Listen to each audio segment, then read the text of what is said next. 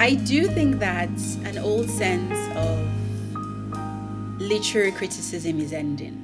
I do think that we are in the cusp of something, that a certain kind of era is passing. And I feel a sense of melancholy about it. But I think that it's partly tied to the fact that what counts as literary discourse is also changing. Because it's not just that we change, it's that the things, the objects that we care about is being transformed itself. And at times, it takes us a long time of hand wringing before we realize that's what's changing, right? What counts as literature is what is changing. All the other stuff that we fight about, they are just symptomatic. That what counts as a book, how a book circulates, how it addresses the world as something meaningful, all of that is shifting. It's not a bad thing, it just means it's becoming something else. And so many times that's going to require for us to also change our practices of knowledge making.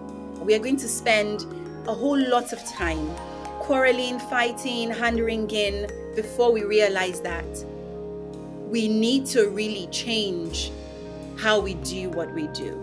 I'm speaking with Ainahi Adoro.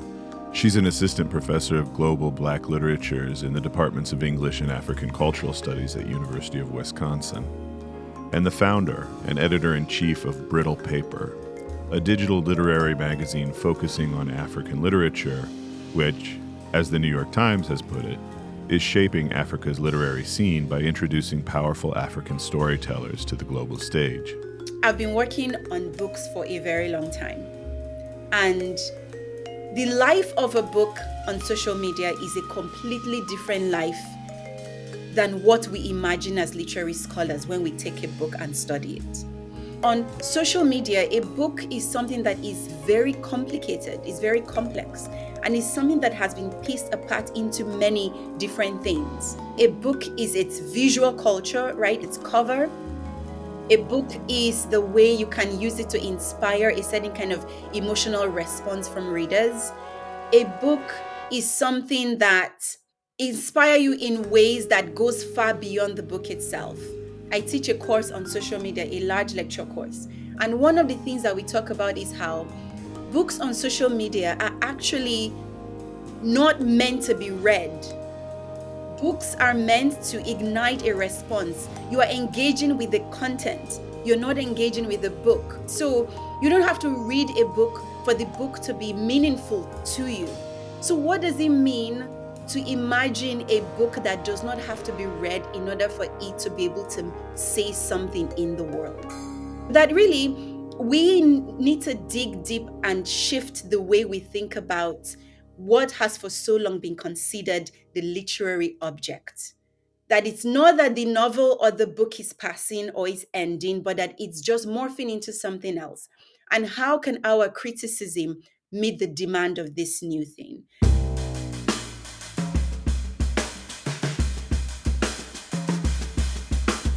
Welcome to The American Vandal from the Center for Mark Twain Studies at Elmira College. I'm Matt Siebel. This is the first of 3 episodes in which we'll be considering the crisis, or perhaps more constructively, as Ainahi suggests, the emergent epoch of literary criticism, by examining the diverse media technologies through which both criticism and its objects circulate. We'll be coming back to Ainahi later in this episode to talk more about Brittle Paper, but first I'm going to talk to Howard Ramsey, a professor of literature at Southern Illinois University, Edwardsville. He was one of the first people I interviewed for Criticism Limited. I had invited him to talk about the podcast he produces, Remarkable Receptions, which is one of my favorites, and you'll hear that part of our conversation later in the series. But in the early stages of our discussion, we kind of stumbled into a thesis about how the epoch Ainahi describes was brought about. A thesis that only became more compelling to me in the ensuing months.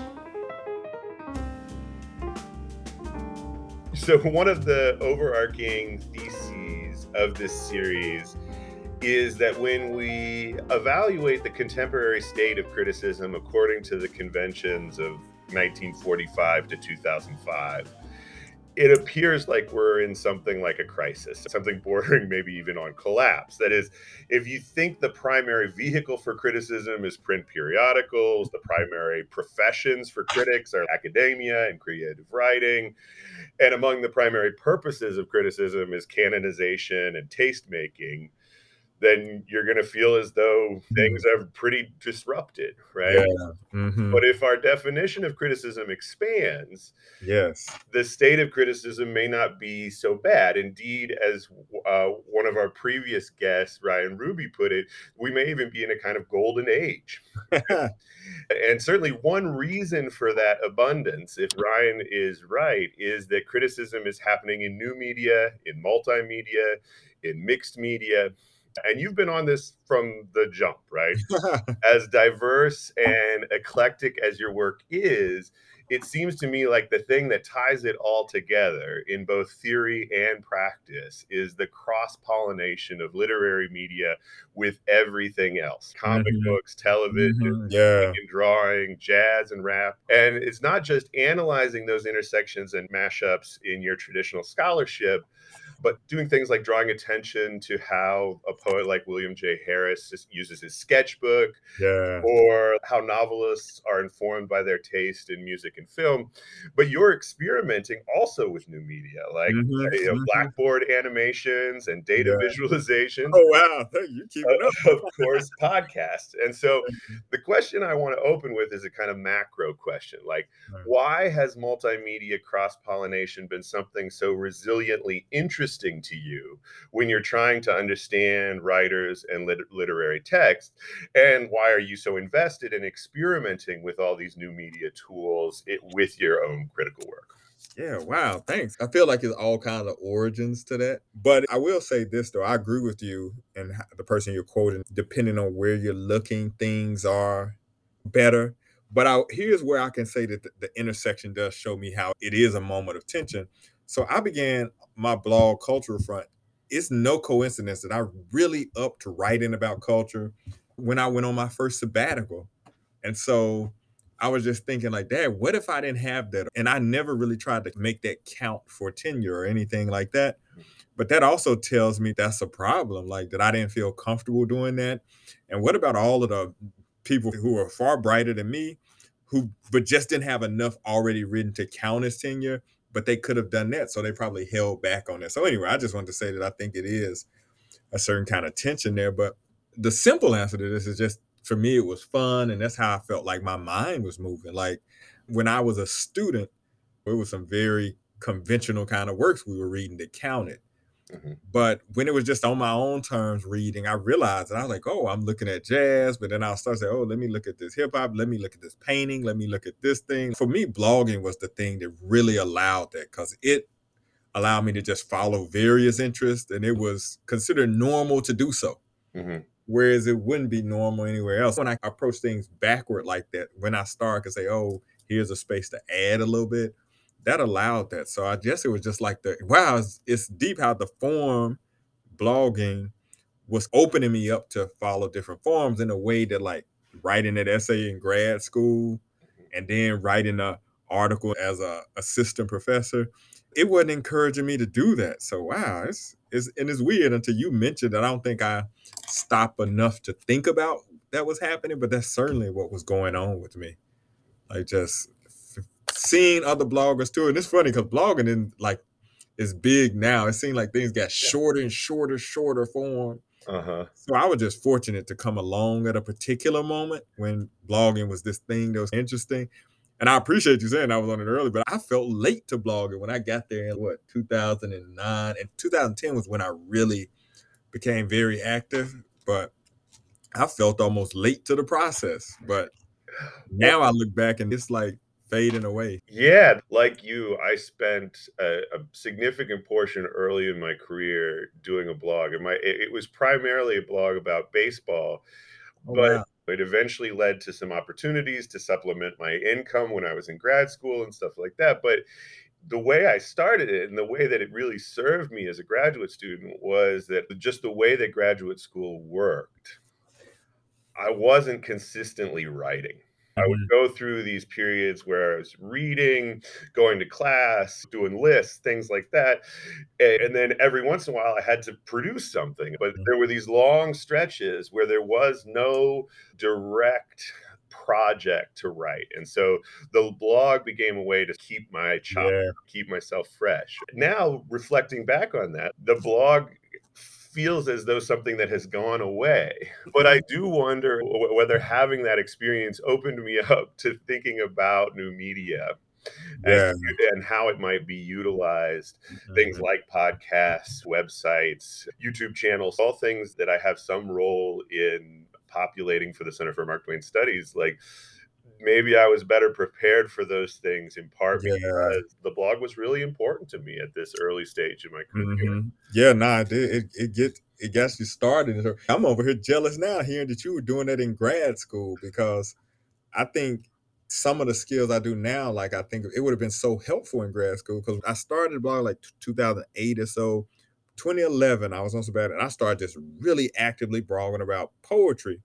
And the reason why that's so important for me is I can go now, like I could go to my blog and I could tell you what I was blogging about in April of 2011. I Mhm. can tell you what 2012, what poems I was talking about, 2013, and so forth. And so I was like, damn, it would have been so nice to have gotten a record all the way back from grad school, like being able to track that. But yeah, it was just no outlet. So it was just like, hey, those people who are out there published in the formal channels, that's who you have a record of. But think about all the activity Yeah.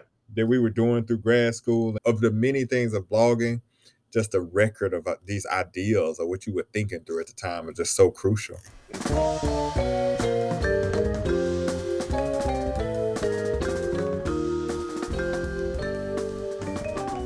Howard started his blog, Cultural Front, in September of 2008.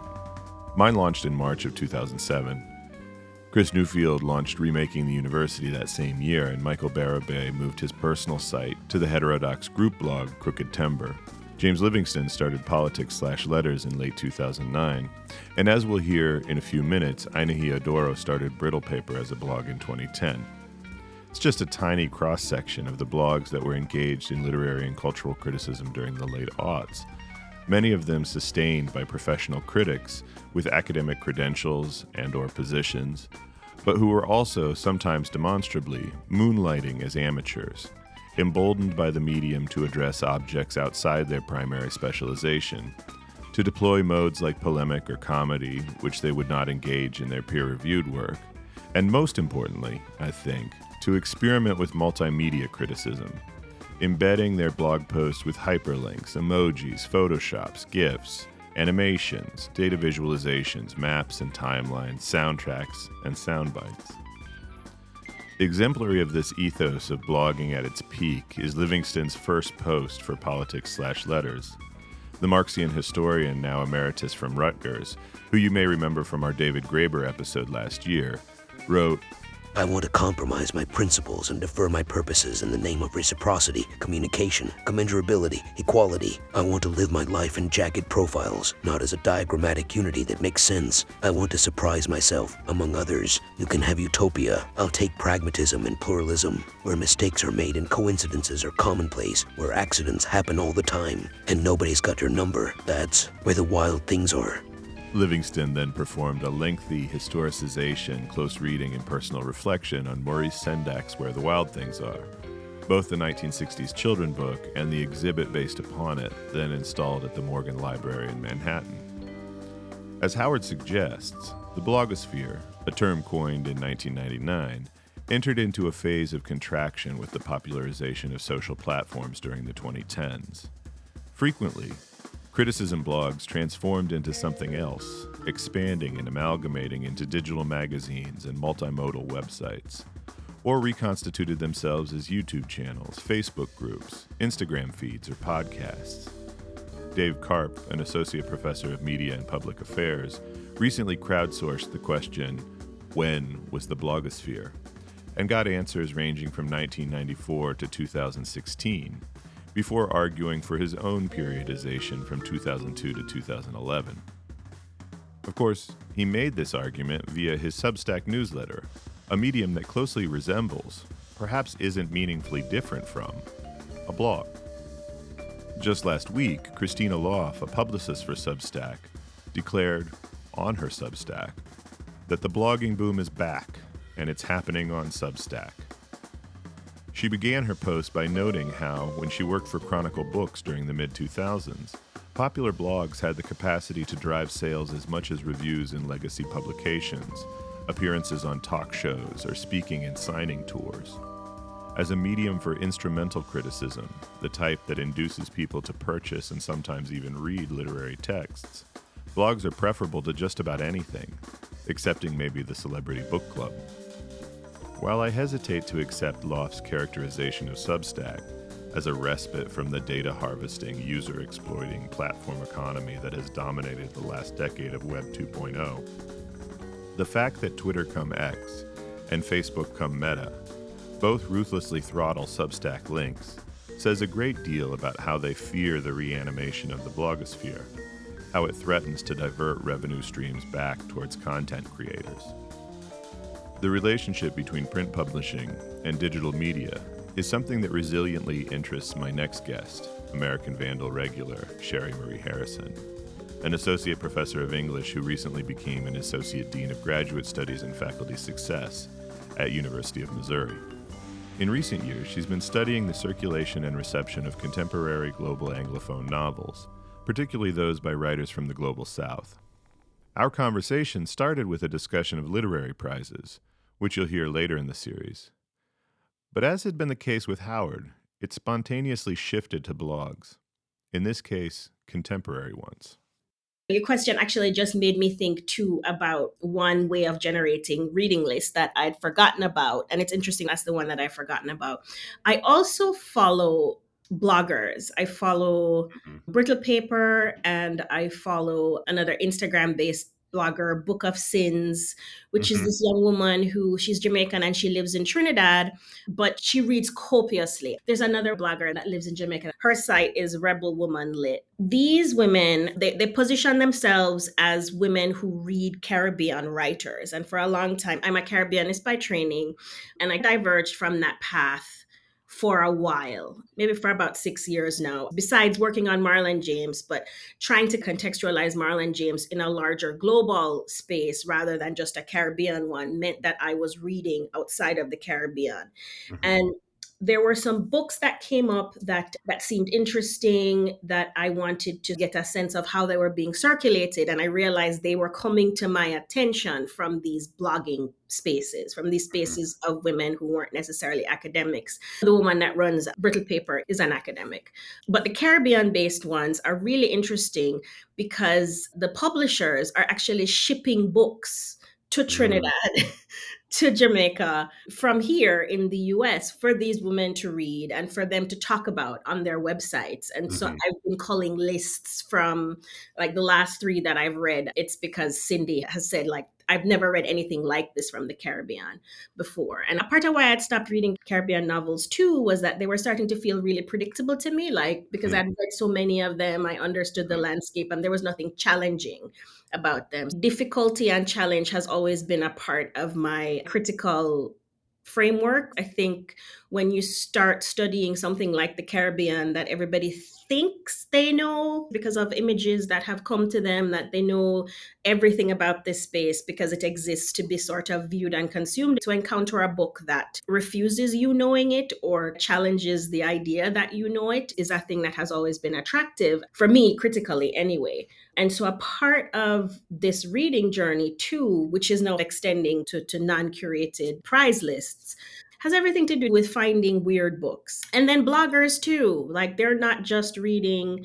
Do we still call them bloggers, Matt, if they're like Instagram? I think that's a fascinating question, and it's funny that this is not the first time in the interviews I've been doing for this series. This is not the first time the blogosphere has come up as a very important mechanism for thinking about criticism, which kind of was a surprise to me because, as your question back to me indicates, I maybe was under the impression that this was something that no longer existed, right? But It's happening in different platforms, ex TikTok. yeah, exactly. It's migrated into other feeds, but the basic infrastructure originates with blogs, right? And I think that's something that Howard Ramsby sort of talked about when we did our interview. And it strikes me when you first started describing what was happening with the big prizes, with the original Booker Prize, with the National Book Award, the Critics Circle, those kinds of prizes, I was not surprised. You were describing the conglomeration of publishing, right? That these increasingly powerful, increasingly large publishing houses with their very refined marketing campaigns and their deep ties to legacy media are able to pick and choose which books they want to get on these lists, at least to some degree.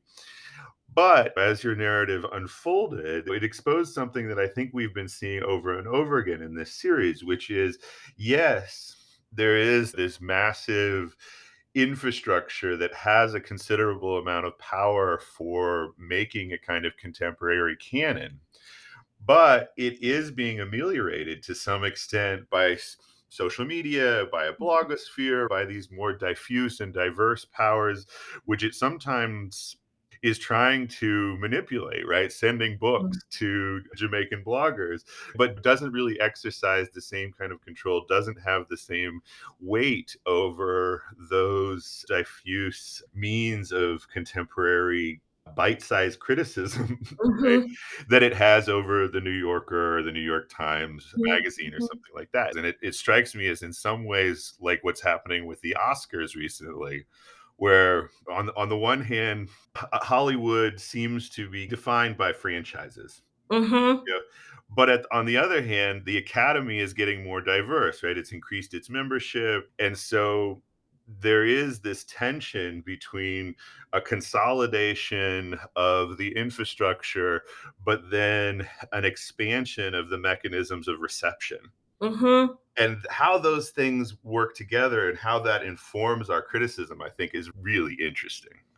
Yeah. And also the shape that our criticism takes, Yeah. right? A thing that we've been talking about here in our program is changing the final assignment that we have English majors do. We used to have them do a capstone project where, they write like the thesis based paper on some literary something. And they're looking to change that capstone to something that is more storytelling based. Tell me the story of your major.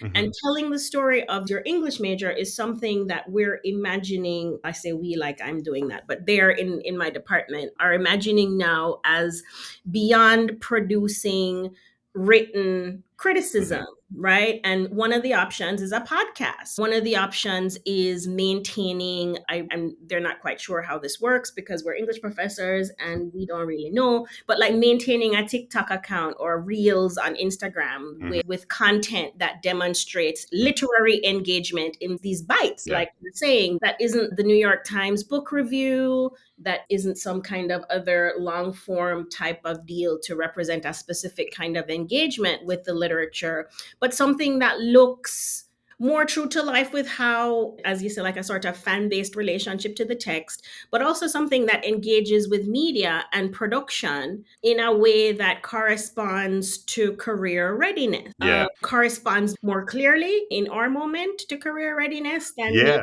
a thesis, right?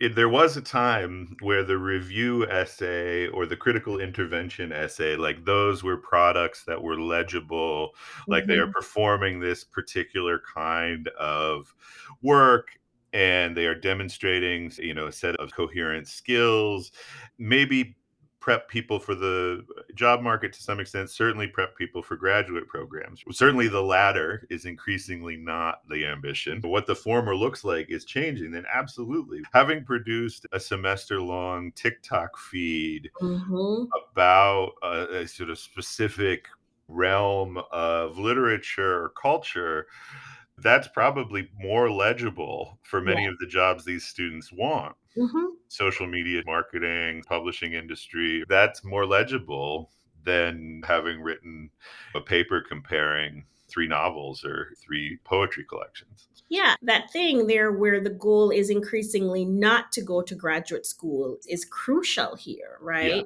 If that's not where the majority of your students are going. And honestly, I don't know if that was where the majority of students were going with English majors to begin with. There is a way where even being compelled to produce that at the end wasn't necessarily adhering to what career readiness needs existed in terms of legible transfer of skills from It one. was maybe just easier for professors to imagine that was where they Exactly. were going. Exactly. And I want to say in these last couple of years, there are those of us who are always trying to think more creatively about these assignments. But there's something about having to move all of your teaching remotely that opens up all kinds of pedagogical capacity around media that is transforming how we go about teaching students about Mhm. literary criticism and what that might Yeah. look like.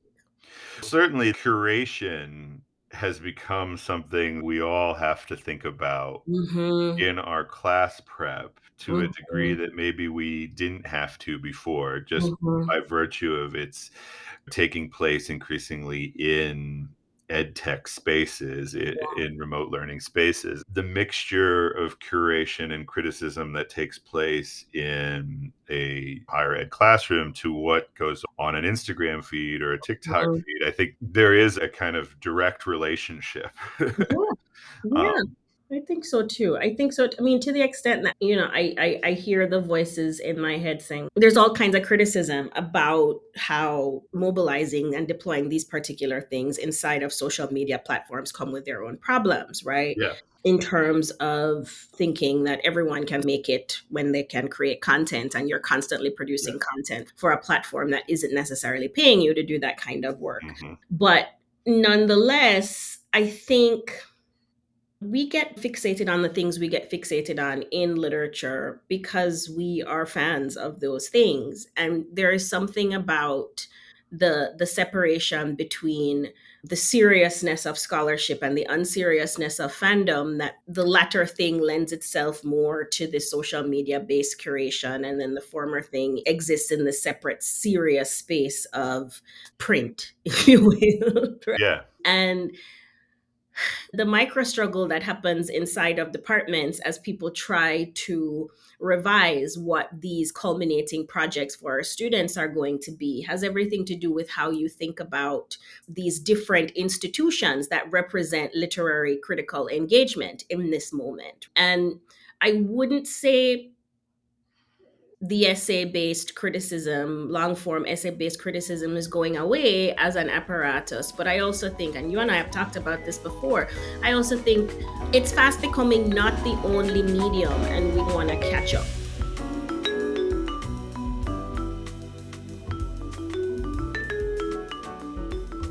I should admit, some of the things my guests and I have been known to denigrate about the contemporary ecosystem for criticism. For instance, the demand for immediacy, the short shelf life of works of digital criticism, and the emphasis on personal branding that contributes to the overuse of sometimes narcissistic first-person narration. These things might reasonably be traced back to the peak of the blogosphere. But as criticism increasingly escapes the boundedness of print genres, I think we can look to blogs as a basis for that too. By the time I spoke with Anahia Adoro, I knew I was going to want to trace how Brittle Paper evolved from a graduate student blog into a digital hub for all things African literature, with hundreds of contributors producing not only criticism, but creating and curating journalism, fiction, audiovisual content, and more. Brittle paper is hard to define, in part because of the ways that digital culture has shifted what it means to create content around literature or any kind of cultural object, in fact. So typically, we had in the literary sphere, we had magazines, journals, and these are all different kinds of spaces for producing different kinds of literary content. But digital culture has made those types of categories obsolete. And so Brittle Paper stands at that intersection. We are a news platform, so we create a ton of news content around African literature. So even the very idea of news and literature itself is sort of novel, right? We don't think of literature as a space that produces news content. Mhm. So we cover what's going on in the global African literary space. Who is winning what awards? Who is publishing what book? Who is running what festival and things like that. But then we also have an arm that is our more traditional literary aspect, which is publishing original fiction, poetry, essays, things like that. It's a very special project of ours, and I hope I get to talk about it more because it's our space for building a community of emergent voices. Most of them are based on the continent. These are very young writers who are just passionate about writing, and we really want to help to build that kind of talent base for African literary culture. So that's two things that we do: news content, original publishing. We also have a writing course. So if you go to Brittle Paper, there's a place called the Writing Room where we have 5 courses that you can take for free. And it is focused on the basics of fiction writing. And again, that's also part of our wanting to support emergent African literary voices. And Brittle Paper platform itself, we curate books. That's another thing that we are very known for.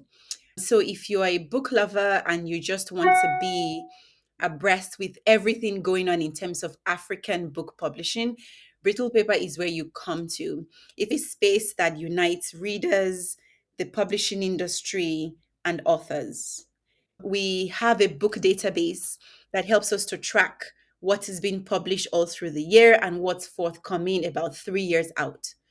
So it's a very big production. We write book reviews, traditional book reviews, but we also do all kinds of content around book. We try to explore the visual culture around books. We also try to capture the lives of writers around their books. So just to create this beautiful space where books become this thing that we enjoy to read, but things that also inspire a particular kind of lifestyle. I'm so glad you opened with talking about the notion of this kind of transitional time in literary studies because of the changes to the mediums through which we do our work. It would be very misleading, given all that you just laid out, to call Brittle Paper in its current form a blog. It publishes such a wide range of authors, a wide range of genres, and in several mediums even. But as I understand it, it started as a blog when you were a graduate student at Duke. And this is something that has emerged organically as I've been doing interviews for this series, that there's a lot of people who are doing really interesting work in literary studies in a range of different mediums who have a background in blogging. Howard Ramsby and I discovered this very early on. I was talking to him, and he was very insistent that blogging was such a formative experience for him as a literary critic. And so I was hoping you would also answer that question. When and why did you start Brittle Paper in that initial form? And how did it shape your critical practice to be doing this blogging before it exploded into the kind of digital hub that it now is? I'm so happy that you brought up the question of blogging because, as people of a certain age who inhabited the transition through these different digital technological spaces, it's really gratifying to look back because Mhm. it's a kind of historical view that we can bring to it. And for me, blogging is a pivotal moment. I started Brittle Paper 2010, but I'd already been captivated by the blogging scene about 3 years before. So the height of blogging as a Yeah. form of producing content around individual interests. And also the very idea of building a community around yourself and your ideas. I followed all kinds of different blogs. I was enamored of the form. And so when I got to Duke University, you've been to grad school and you know how brutal the early years can be. And for me, Duke was particularly tough because I felt like I was just thrown into the midst of a very fast paced, intense universe of intellectual work. I felt like I had a lot to catch up on.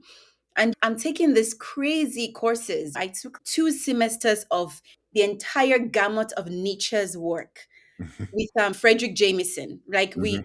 started from the beginning and to the very end in 2 classes. So these are like deep dive, intensive studies. I was both exhausted, but also deeply inspired by everything I was learning. And again, I realized that, okay, blogging has always been the way that people explore all kinds of strange things that did not really fit into the typical idea of what literary practice is. That's so, well, maybe I could create this blog where I share my frustrations as a graduate student, but where I also begin to write things that are inspired by the amazing world of graduate school classrooms, but that could help me find a space to play and just explore my own ideas. And that's how Bristle Paper started. So if you go back to the beginnings, you will see very strange kinds of content. You can tell literally what classes I was taking. When I was taking VY Modimbe's existentialism course, because I was producing these very strange things inspired by those. But then I think by the time I got into blogging, it was already at the phase of its decline. Twitter was around for about 4 years by the time I started Brittle Paper. And it was clearly becoming a new space, competing against blogs in terms of creating a fan base and a community. In 2010, Instagram came. And Mhm. I think Instagram was the death knell for the traditional blogging. It continued on for many years and it's still on. But that really beautiful Mhm. moment of ferment where people were creating all kinds of cool blogs, I Yeah. think it was at a decline. And so by 2012, I realized that blogs are dying, but I was also seeing that there was this emergence of African literary work. It was popping up everywhere. It was clear that there was this new energy. Writers were publishing, they were making spaces in social media. And I just felt that someone needed to capture this magic. Mm. I felt that we were at the cusp of something. And I just wanted to be in there documenting it feverishly.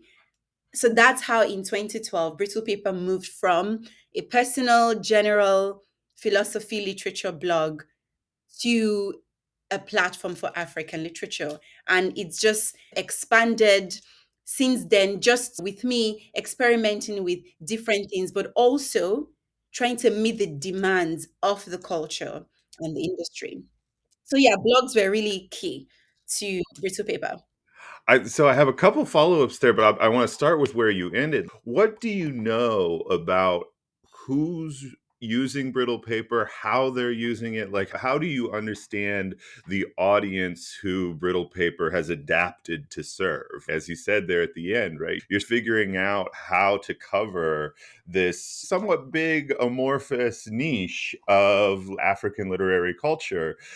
What do you know about the people who are reading it, consuming it, other than just the numbers, the traffic, right? That's one of the questions we always ask about the Mark Twain Studies site is we can look and see how many people are coming and where they're going on the site, but we don't really know who they are. Do you have any sense of how your site is being used and by who? I have an inkling. I think Brittle Paper has become a confluence for different interests in the African publishing space. So readers like it for the ways that it tells them what to read, gives them guidance on what to read, and what news to pay attention to. Because as digital space becomes more crowded, the role of the curator becomes Mhm. much more entrenched, Yes. right? People need more guidance on what to read, what to focus on, what to anchor them. And I think that people look to us for that. And so we have readers who are based in the US, in the UK, on the continent, who love African books. And they see us as the starting point for exploring that experience. Then, of course, anywhere readers congregate, you have the industry gets interested, Yeah. publishers get interested. It's like a watering hole you know? They Mm-hmm. want to, so what's going on? Why are people coming to this place? And Yeah. so we have a lot of industry people who have relationships with us, publishers, publicists, who look to us to help to get their book in front of eyeballs. Mm-hmm. And then you have authors who are eager to connect with readers who see us also as a place to expand their influence and their reach. And I will say that we stand within this intersection of interests. And of course, I would say one of the outliers will be scholars Mm-hmm. who look on with interest at what is going on. And from time to time, they dip in. Brittle Paper has been tapped for studies on digital culture and African literature. And so it does feel good to be at the center of this wave and helping to bring people together in a cultural context that is designed to pull people apart. Mm-hmm. Yeah, I love that watering hole metaphor, and it corresponds to some of the other sites and hubs that I've been talking about and thinking about through this series. That if you build something, it's amazing, like what it draws to it and what then it generates out of it in ways that you never anticipate or expect when you initially designed it.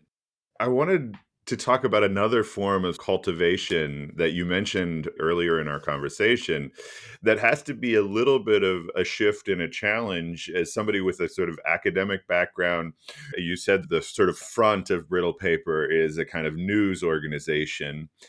But you mentioned you're now producing original content, nonfiction literary essays, short stories, poetry. So, how did that aspect of the site get started? And what are you looking for? How are you finding people to publish their original literature on the site? And then, how is it shaping what the site does to actually not just producing commentary on literature, criticism on literature, but side by side with original work? We don't go out seeking for submissions. We are just known in the community for what we do. We get about maybe 300 plus submissions every month, but we are Wow. only able to publish a tiny percentage of that. And young writers see us as a space to share their work and build an audience. And we love that. We don't go for the big fish. We are not trying to publish big time authors. We are not trying to be the New Yorker of Africa. We are not interested in that at all. Our original publishing is geared towards writers who are coming into the scene. These are young people who are just developing the interest and the passion for writing. And we want to give them a space to affirm what they are doing. In fact, I don't think that we are doing enough because when I look at our statistics, I'm like 300 people submit their work. We publish about 10% of that. I'm more interested in the 90% that we don't publish. Because what I see there is opportunity, is the chance to build capacity, is the chance to foster talent. And I just wish we had the kind of funding to really create a space where we could train writers and help them to become better at their work. And it's something that I'm very committed to and that I would like to keep exploring. All the content that we have on Brittle Paper kind of help to, co-constitutively provide visibility. So the news content brings people who end up staying for the original content and vice versa. So that the goal is really just to create a space that people come to and that everyone can find visibility.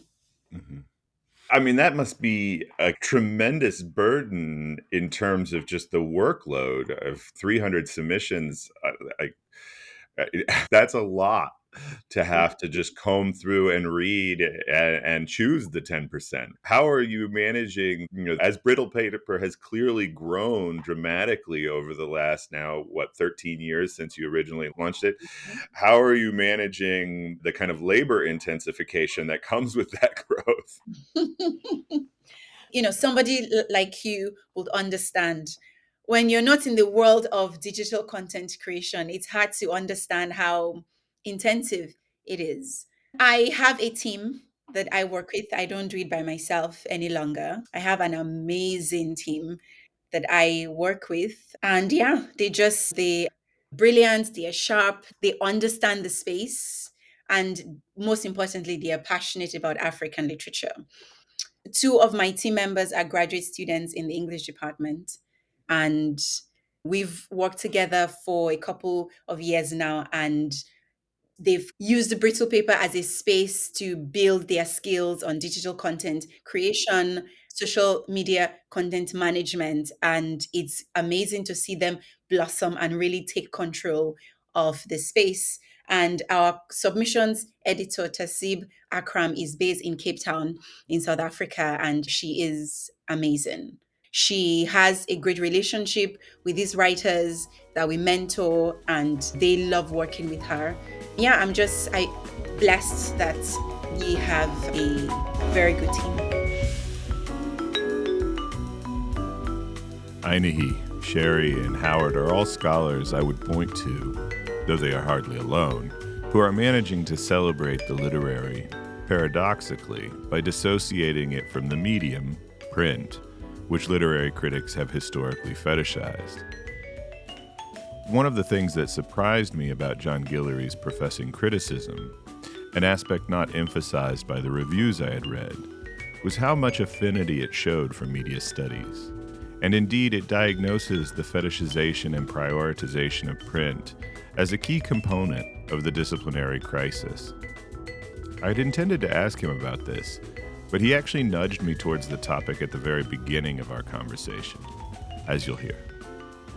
I was pleased that you wanted to talk about the conclusion, because almost no one in either the reviews or the other interviews I've done has talked about the conclusion or asked me about the conclusion. And that suggested to me that there was something in the conclusion that was not coming through. And in the absence of the conclusion, the general tone of the book, I think, came across as much more pessimistic than I intended. Now, the conclusion was not a kind of optimistic program for the future. It wasn't a program at all. And that's something that you might want to talk about.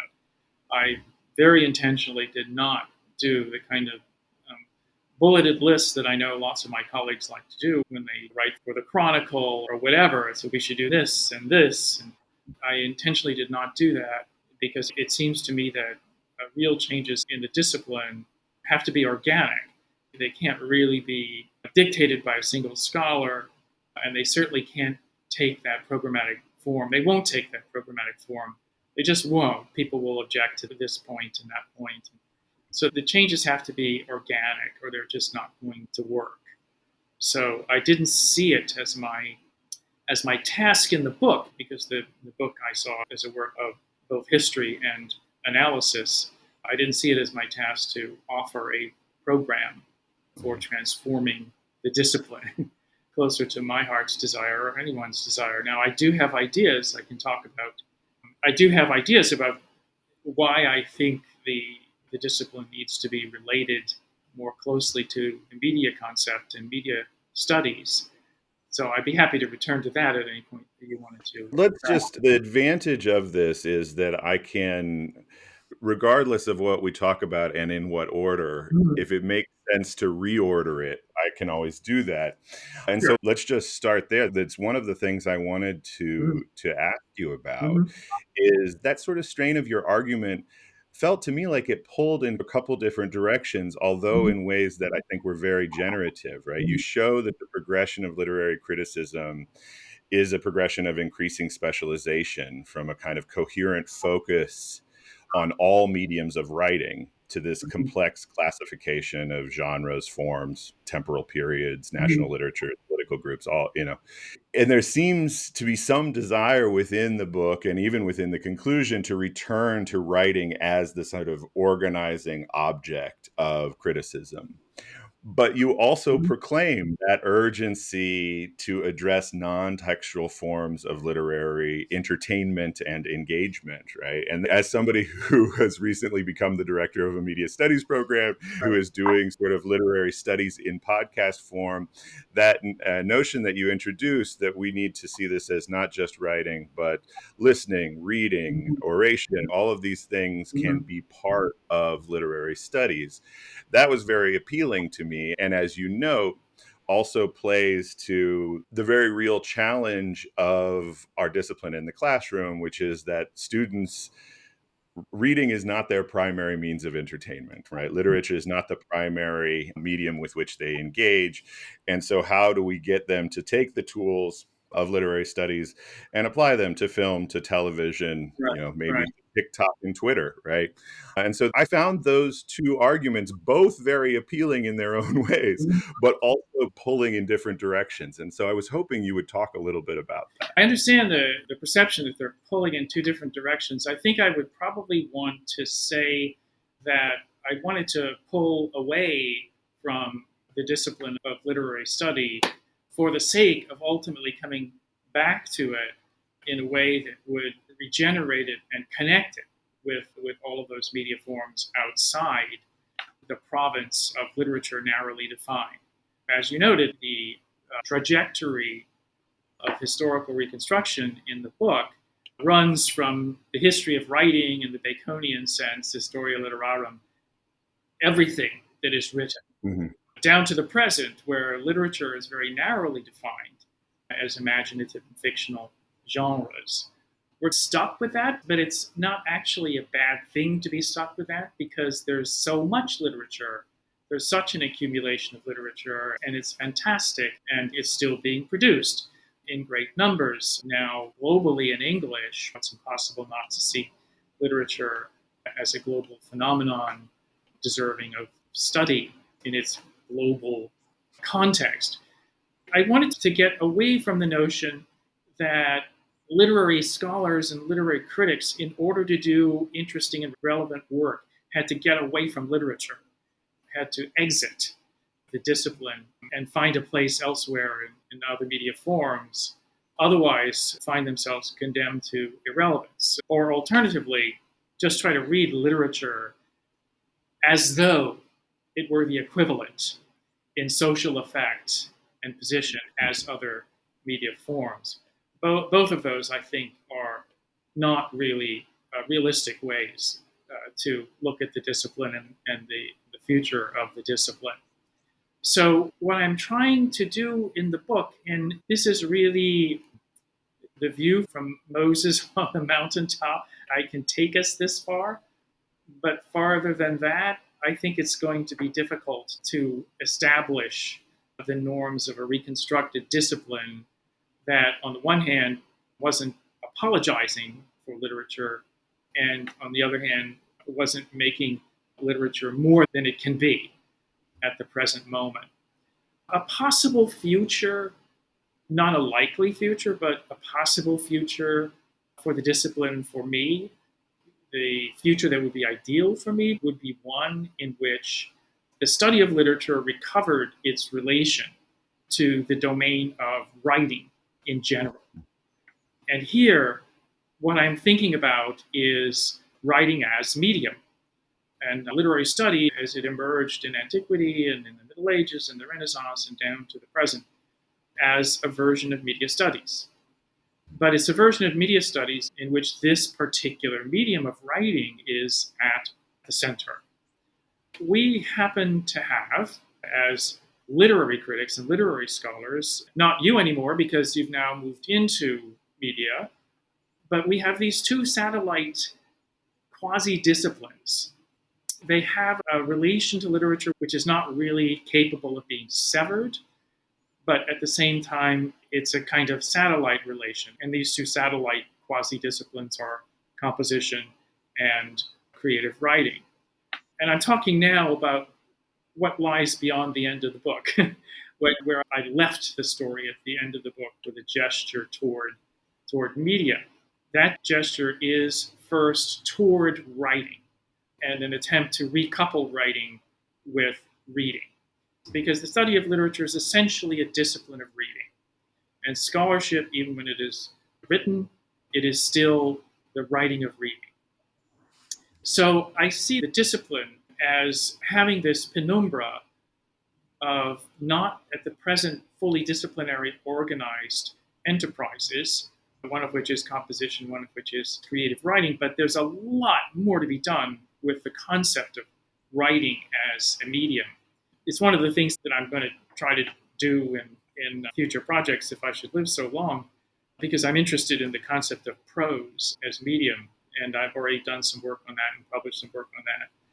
And I'm going to continue to work away at that in the future. Writing is something that emerged as absolutely crucial during the period of high theory. And there was a moment with the greatest impact of Derridian theory on the discipline where there was a universalization of writing. Everything was writing. Everything was some version of writing. That went too far, and the discipline fell back from that and wanted to re-emphasize or emphasize the qualities of visual and auditory media that were different from writing as a medium. But this penumbra of mediality, where the mediality is specific to writing, it exists in my kind of spatial conception of it, or surrounding the discipline of literature in its narrow, and I think ultimately too narrow, definition as imaginative and fictional forms of writing. I think we went quite too far in our specialization of the discipline to imaginative and fictional genres of writing, and lost a sense of how to connect literature to writing in a larger sense of its mediality. And then beyond that, writing as medium is the whole world, the whole system of media as it's been organized explosively from the later 19th to the 21st centuries, because we're talking now about many new forms of media. So what's happened, it's a peculiar setup where literary critics are almost embarrassed by literature, but on the other hand, want to make overstated claims for it when we know that, in fact, other media forms have much greater impact, and we don't really know how to describe the situation of literature right now. Even though writing has exploded in numbers of pieces of writing of all kinds from its former kind of highly specialized, very small locations or sites in Western and even world culture, how do we situate literature, if we are indeed scholars of literature, in relation to writing as medium, and then beyond that to the whole system of media? This is what I'm trying to figure out. And I didn't have, by the time I finished the book, I didn't have a worked out argument to offer about that. I think I'm getting a little closer to this now. And if you'll indulge me, I want to bring to this reflection the story of film studies, which, as we know, when it first started to establish itself in the university, found a home in English departments. To a certain extent in the language departments as well, but for the most part in English departments. In any case, literature departments. Now, why did that happen? This is a visual medium. There's a big overlap with narrative, with the relation between script and film. So there's a connection, yes, but it shouldn't have been the case that film studies had to be sheltered in literature departments. Film studies ought to have achieved parity with literary studies. That didn't happen.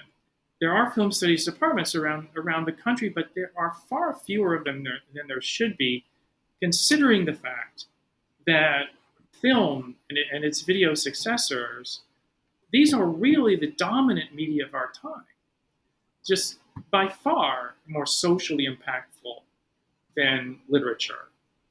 What are we going to do with that? I think that alliance was the best way to go, but the alliance that did happen was opportunistic and a kind of shift because universities were not authorizing the formation of film studies departments. I know this from my experience at Yale. There was enormous resistance to the establishment of a film studies major and department. They wanted film studies just to be distributed around to whoever would pick up this or that scholar, this or that course. So something ought to have happened in the evolution of the disciplines, which I think would have been better for literature. It would have been better for literature to find its proper place in relation to media than to have it continue to occupy a kind of primary institutional position where it suffered from this conflict between the reality of its position in relation to media and the overstatement of its political and social effects by the literary professoriate. I understand exactly how you found your way out to media studies. Many people before you have as well. But the reason for this is that we haven't solved the problem of the system of media. And we haven't solved it in such a way as to find the proper place for literature in that system.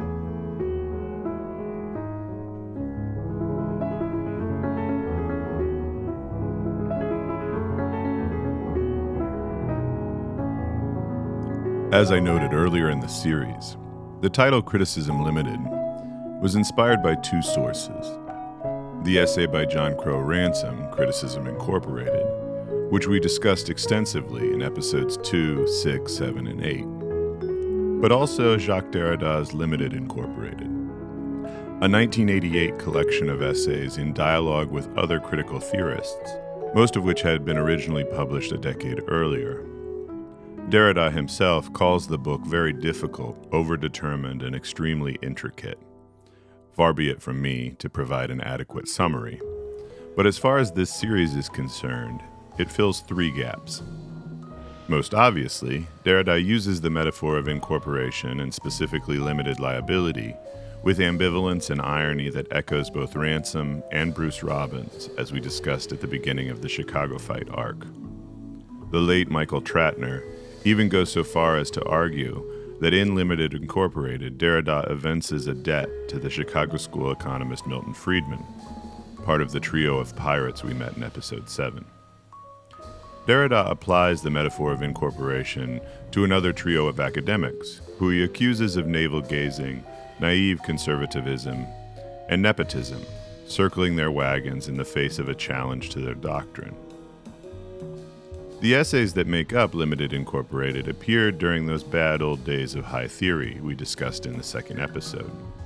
And in the text, Derrida defends his universalization of writing, what John Guillory just alluded to as one of the Derridian concepts with greatest impact on the discipline. Limited Incorporated is not the only version of this argument, but it may be the most aggressive, by Derrida's own admission. In the opening essay, Signature Event Context, Derrida argues that iterability, citationality, makes everything, including pictorials and telecommunications, reducible to writing. I read Limited Incorporated against two backdrops. First, as Tratner does, the rapid financialization of the global economy, led by Paul Volcker, with the express aim of prolonging American supremacy, as mentioned in episode 3. But also, as importantly, I think, the initial experiments with hypertext applications at places like Stanford and MIT.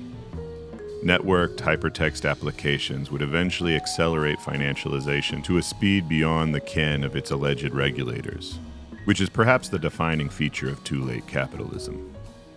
These applications were developed with the aspiration to prove Derrida's claim, to make every imaginable form of representation so perfectly reducible to a written code that the distinction between the original and a duplicate produced with that source code, between the map and the territory, between identity and the doppelganger, between simulacra and real, vanishes.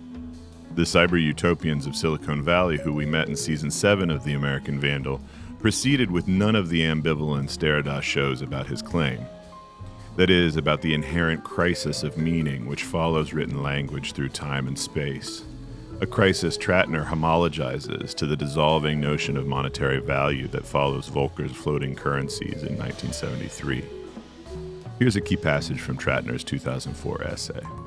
Derrida is looking back at the productivist economics of the 19th century from the viewpoint of the consumerist economics of the 20th, when the theory that physical production is the central engine of the economic system no longer holds. Derrida finds in theories of signs a parallel to this economic transformation. Production is no longer the source of meaning of signs. Rather, a code produces meaning without distinct acts of production. Meanings are then like a stockpile of objects waiting to be used. But Derrida's project hardly produces images of freedom, rather the code takes over, creating its automatic effects. Derrida focuses attention on one small sign of the inability of individuals to control even their own possessions. They cannot control their signatures. He lists coded signatures as one of the new forms of money. Without a fundamental concept of production, there is no producer of signs, and hence writers lose their sovereignty over meaning. Nations similarly lost their sovereignty over money as a result of 1970s economics, when currencies are defined entirely by their relations to other currencies, the market and the float, not by seeming reference to objects. The notion of sovereignty changes. There is a gap between the meaning of a given monetary sign and the intended meaning that the sovereign issuing nation would like to assign it. Currency gains some part of its meaning or value from the international situation. A daily posting of rates of exchange is like a constantly shifting dictionary. It is the crying of the dollar every day, letting the market shape the code itself into a constantly changing system. There is no sovereign powerful enough to control the meaning of money. We could even adapt this economic model into an alternative interpretation of Derrida's account of linguistic signs. To use a linguistic sign requires not merely an intention on the part of the person using it, but a system of exchange, a market, that determines how others will make use of the sign. One can intend to use a word in a certain way, only to discover that people take the word differently. Linguistic interactions are exchanges partly determining the meanings that words carry, and hence shaping the models upon which individuals build their utterances. The results of utterances shape the intentions that go into further utterances. Such results even shape what a person thinks the intentions that supposedly preceded an utterance were. Parasitism, a form of borrowing and indebtedness, replaces production in Derrida's theory as it does in the economic history of the 20th century. Derrida's notion of parasitism is the final thing that attracted me to Limited Incorporated. You will recall Mark Twain's parasitic metaphor for criticism. The critic is like a dung beetle, Twain says, because he deposits his egg in somebody else's dung, otherwise he could not hatch it. But Twain was more sympathetic to the role of the critic than the abject and degrading metaphors he uses for criticism might let on. His corpus shows his familiarity with entomology, for instance, and the role of insects, fungi, and bacteria in the flourishing of agricultural ecosystems. My perhaps vulgar synthesis of Twain and Derrida proposes a healthful, if parasitic, role for the critic as the custodian of multimedia literary networks. I think, far more important than any canonizing or revelatory address critics might make towards their literary objects, is how expansive corpuses of rigorous criticism proliferate sets of lexical, historical, and generic connections across history and geography, a web of philologies, genealogies, historicizations, and heuristics, which buttress humanity against crises in meaning. As with Keynesian economy, the goal is not to entirely preclude such crises. It's a futile goal. Neoliberalism chases fascism in the name of escaping it. The Keynesian goal is merely to delay, forestall, reduce, mitigate, arbitrate, mediate, patch the thin and precarious crust of market economy, or in this case, linguistic meaning, in hopes the inevitable crises may be ameliorated and metabolized. Derrida himself epitomizes this in the commentary on South African apartheid he published for Critical Inquiry in 1986, and which he further discusses in dialogue with Gerald Graff in the afterword to Limited Incorporated. Apartheid, Derrida writes, the more it's talked about, the better. The saturation of apartheid discourse is not a permission structure for the systemic discrimination being named, but rather, in Derrida's words, a call to condemn, to stigmatize, to combat, to keep in memory. Graff perceives in Derrida's descriptions of apartheid a contradiction to the instability of interpretive contexts he has identified elsewhere in Limited Incorporated.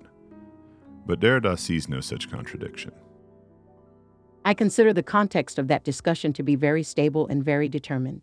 It constitutes the object of agreement sufficiently confirmed so that one might count on the ties that are stable and hence demonstrable, linking words, concepts, and things, as well as on the difference between the true and the false. And hence one is able to denounce errors and even dishonesty and confusions. But the very fact that, impelled by this or that interest, my critics can fail in this way, make errors, not understand, read badly, not respect the pragmatic, grammatical, or moral rules. The fact that I have been obliged to remind them of it. All this confirms that the context is only relatively stable. The ties between words, concepts, and things, truth and reference, are not absolutely and purely guaranteed by some metacontextuality or metadiscursivity. Graff makes a mistake common to Derridian theory, a mistake which has risen to the level of stereotype. He confuses contingency with nihilism. Truth holds, Derrida corrects him, so long as the networks of words, concepts, events, shared experiences are sustained by communal attention to and negotiation of them. The web of ties linking words to stabilize meaning and make it demonstrable is an aspiration of all writing, but hypertext attempts to perfect it, tragically. Encode the context, the contingencies. By iteration across time and space, make it impossible for apartheid to become a thing other than what it was for those who experienced it. The cyber-utopians hoped the internet would make the stability of discourse automatic and permanent. Oops. Had they accomplished this, perhaps criticism would be obsolete, because the parasitic critic is a custodian of contingency. Our attention to the eroding infrastructures of text and context is what welds the past to the present. And during periods of technological revolution, that custodial work involves not just maintenance of webs of meaning in one medium, but across divides and disruptions between media. I think this is what Ryan Ruby captures in his epic of the poet critic, Context Collapse. There's a line that you have in Context Collapse that I believe comes at the end of a section, something along the lines of not poet critic, but poet scholar, right? Which marks a kind of historical moment. One of the things I love about that poem is that, as you have described it, it's an epic poem about the history of poetry, and thus is also about the history of the criticism of poetry, because it is doing historicist work. But because of its form, you allude to Pope and others who have tried to do criticism in the form that criticism is taking as its object. And there is very much a historicist moment captured in that line, where we have the poet critic archetype of Eliot Pound, whoever, and then this shift into the sort of post-war formalization, institutionalization of criticism, and the queasy politics that go along with that, as well as the creation of the academy as we now know it. Maybe this is a kind of rough segue, is that one of the things that I love about Context Collapse is that it is also this work of media theory. Right? The history of poetry that you are telling us is about how poetry shifts as a product of the mediums of its distribution and circulation. You have a great deal of affection for familiarity with the sort of poet critic age, the modernist age. And what follows is something that we sometimes dub postmodernism, but I am inclined to believe we are in something else now. Right? And there's no better way to make that argument than through the kind of media history that Context Collapse clearly elevates. There has clearly been a shift in the media environment of the last, say, 15 years, 20, however you want to demarcate it. And so I'd like you to talk about that. How has the changing media environment either created or affected the way we think about what criticism does and its relationship to what poetry does, and how that poetry is changing also as a result of that shifting media environment? Yeah, this is a great question. There's so many strands here. I'm going to, let's see, how shall I organize my thoughts on this matter? I'll start with criticism. One of the things that's happening in criticism is that, pause. All literature right now, by which I mean all written literature, specifically literature that is primarily distributed in print form, which is still for now at least, still the media form. all of that has undergone a reduction of its status in the media system. It used to be the queen of the media, literate media, and now it's one medium among many. And that is a radically novel situation going back, at a very minimum, that is a radically novel situation going back at least to 150 years when you get mass literacy. But if you wanted to trace it all the way back to Gutenberg, you could do that as well. One thing that's happening in criticism outside of the academy is that criticism is interfacing with new digital media in a different way than it is inside the academy. And one of the things that accounts for this golden age of criticism that I'm talking about is that there's a relationship between the critical essay, the podcast, the tweet, the thread, that is facilitated by the current media system in a much better way than in the academy, where literature is still primarily produced as a written text for readers of a very limited distribution capacity. It's also, criticism specifically, also engages with the new media system much more effectively, and this is what's actually genuinely scary. It's engaged with it much more effectively than fictional narrative. I don't know if you've noticed this as well. I don't have the statistics on this, but just from a purely anecdotal observation, you can let me know whether you agree or not. The essay genre, whether it's a critical essay, whether it's a personal essay, gets through the distribution mechanism of new media much more effectively than a short story. Such that, as a form of written media, still a form of literate media, it is also having a golden age because practitioners of the things which are being criticized, novelists, poets, personal essayists, are turning to this particular medium because it is very effective as a residual literate media that can really still compete on a thing like social media. So I think I could have expressed that better, but I think that one of the things that is worth talking about vis-a-vis criticism is the way that it is more effectively assimilating the challenge of new media than both academic criticism on the one hand and also fictional narrative on the other. As for the poets, my theory in context collapse is both the one you described, so it's twofold, and I think the one that you described is the more defensible theory. It's the theory that the dissemination, storage, the media features of poetry are fundamental determinants of the particular form it takes over time. The second part of the thesis of the poem is that poets are the early adopters of new media technology, and that poetry is fundamentally an early kind of experimentation with new media.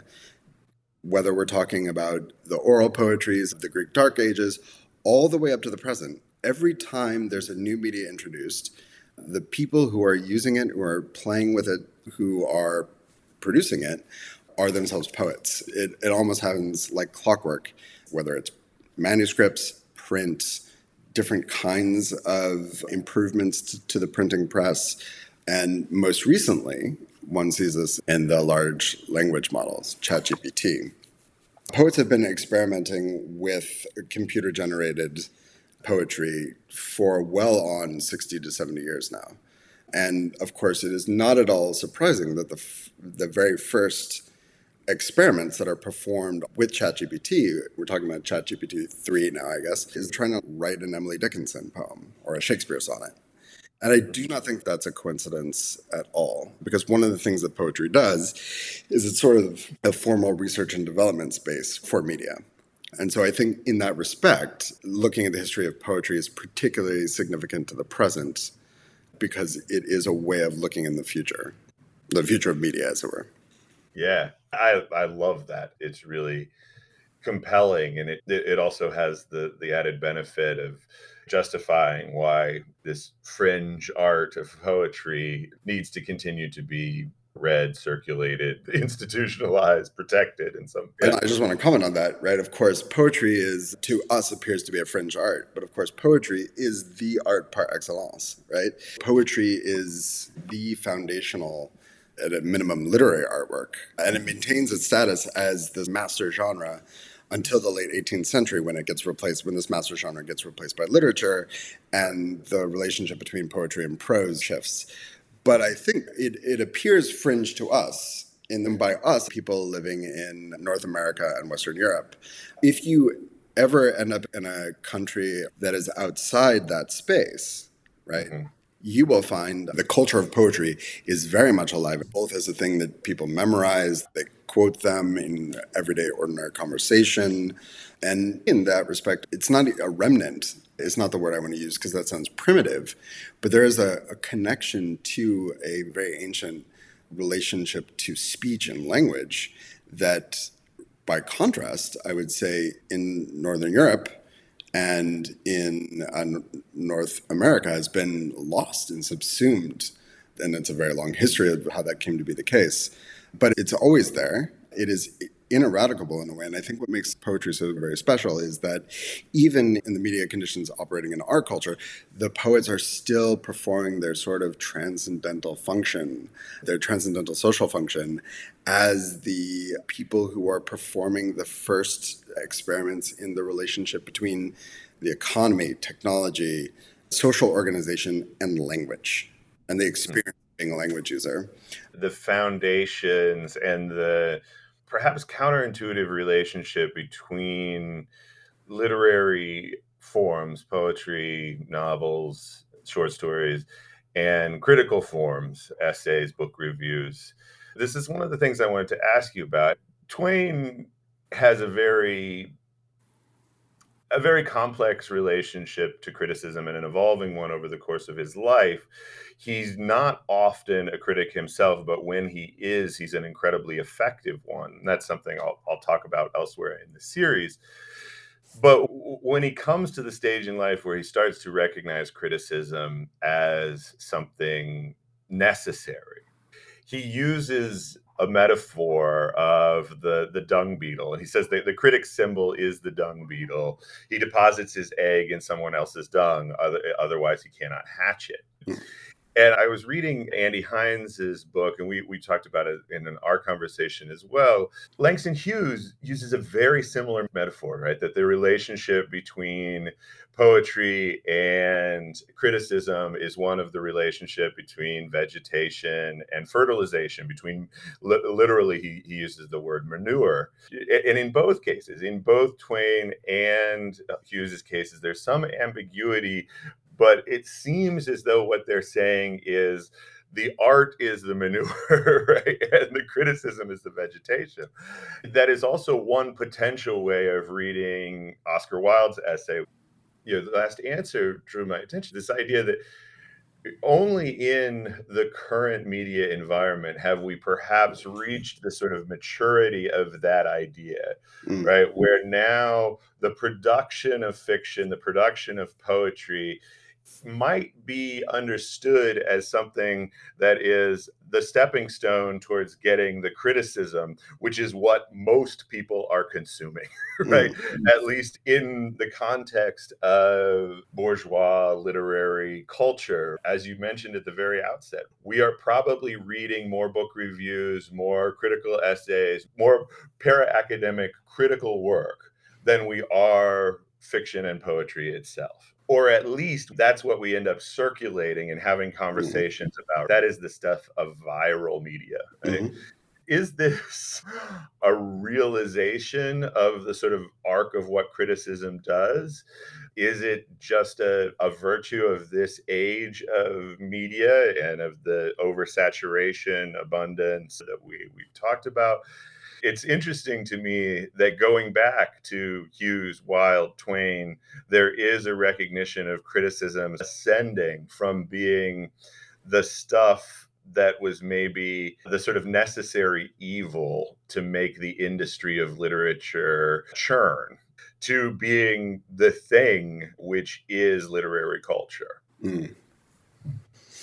Yeah, well, let me just take an opportunity, if I may, to shill for an excellent book of what's being called hybrid criticism, but this really does it an underservice, which is We the Parasites by Alex Maricini, who takes the notion implicit in the description by Twain that the critic is a kind of, and here she's speaking of art criticism, but that the critic is a kind of parasite in the literary system, and really rolls with that in a way to discuss the ways in which the traditional boundary, she turns the traditional boundary or the traditional norm of the primary and secondary text on its head and reads the act of criticism as a kind of entomological, in the sense of insects, pursuit. And I found that particular book, which it's about Cy Twombly mostly, but also describes her own building and formation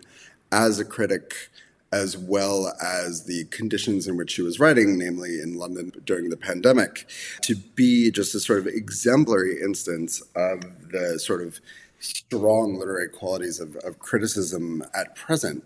And to your point, what we're dealing with now, and we've been dealing with this for quite some time, for at least 20 to 30 years, is a recognition of an abundance of production. And this is, I think, the key fact that you've definitely put your finger on, that ought to be the sort of premise and starting point for conversations about the sociology of literature today, which is that there is more produced now than anyone could hope or imagine to read over the course of their lifetime.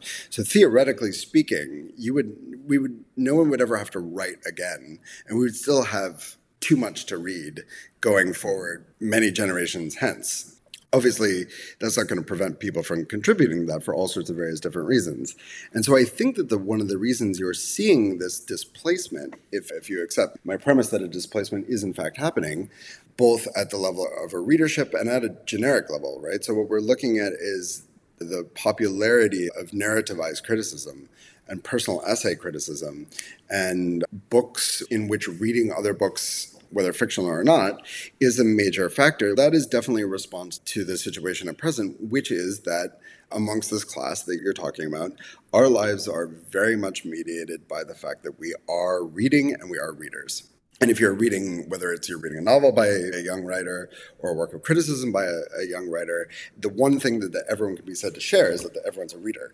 And that reading, depending on where in the, I don't want to call it a hierarchy, but where in the level of rechercheness of the particular genre you're interested in, the further out you go, the more likely it is the case that significant parts of your life will be spent in the activity of reading, whether that's reading a novel, whether that's doom scrolling Twitter. We spend inordinate amounts of time consuming language. And that is a thing that at a minimum the contemporary novel has had to deal with, because in order to describe the way we live now, we have to describe the way we live now as mediated by the very sorts of things that we're reading when we are reading, right? Now, theoretically speaking, you could imagine a world in which no one writes novels anymore because we're so interested in producing criticism about novels, such that criticism about novels outstrips the fertile manure and can no longer grow. And so the abundance turns into a sort of stagnation. One can imagine that happening. I don't think that will happen for a number of sort of practical reasons, but I do think that what we're living in is a particular phase. And again, this phase is still going back 20 to 30 years of intense self-consciousness about the ways in which our life is mediated. And literature, whether it's poetry or fiction, is doing its job and reacting to those conditions and metabolizing those conditions and reproducing those conditions for our consideration in a way that other media don't do in a very sophisticated way. When you look at film, now film is a medium that's been around for well over 100 years now, but film does not do, say what you will about the quote-unquote internet novel, the books that are being held up as internet novels are infinitely more sophisticated in their descriptions of what it is like to engage with social media and translating the experience of that into a literate form than film. Film is extremely simplistic in its depictions of these particular things. I'm thinking of shows and films that have tried to do this with little pop-ups on the screen. Yeah, it's no good. Scroll it's really, yeah, it is. It's really bad. Yeah. And I think writers deserve credit for thinking that through in a much more sophisticated fashion, and critics as well for remarking upon this. But yeah, literature is doing what it always does, is it's digesting its moment. And of course, the definitely key thing about our moment is its fundamentally mediated quality. And the problem for film, just to give as an example, is that it is extremely boring to watch one scroll Twitter. The reason it's very difficult to produce biopics of writers is it's extremely boring to watch people write in a literal sense or read in a literal sense. And yet so much of our life is taken up by that. And I think that what is happening now is that because that's the case, there has been if you buy the sort of Jameson scene and discourse distinction, there has been a transfer of the attempt to represent contemporary life as a representation not of scene, because the scene itself is uninteresting, the scene of media consumption is uninteresting, to the discourse of media consumption, which is interesting. And so these forms that are being produced, which are in fact critical forms, are being married to narrative forms and personal essay forms. And I think that's a very exciting development at a purely generic level. And again, there's a perpetual state of crisis, like, oh yeah, no one's reading books anymore. No one's interested in literature anymore. Literature is just one media among other media. But the truth of the matter is that if you are the sort of person who is interested in really having a representation of the world as you live it, it's still the gold standard for that.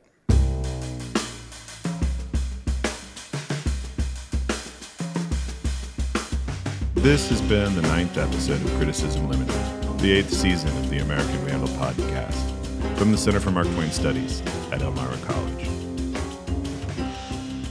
For more about this episode, including a complete bibliography, please visit marktwainstudies.com/parasite. When we spoke earlier this year, Ryan was still looking for a publisher for Context Collapse. About a week ago, Publishers Weekly reported that it was now under contract with an independent house, 7 Stories Press. Next episode, we'll be going inside the millennialist literary media infrastructure of BookTube, BookTalk, Wattpad, and more. I'll leave you with Ainahi Adoro, who I asked following our discussion of literary media if she had any recommendations. Almost instantly, she morphed from academic critic to blogger. I would say 2 works of fiction. I actually have them here. Hold on. Let me grab it.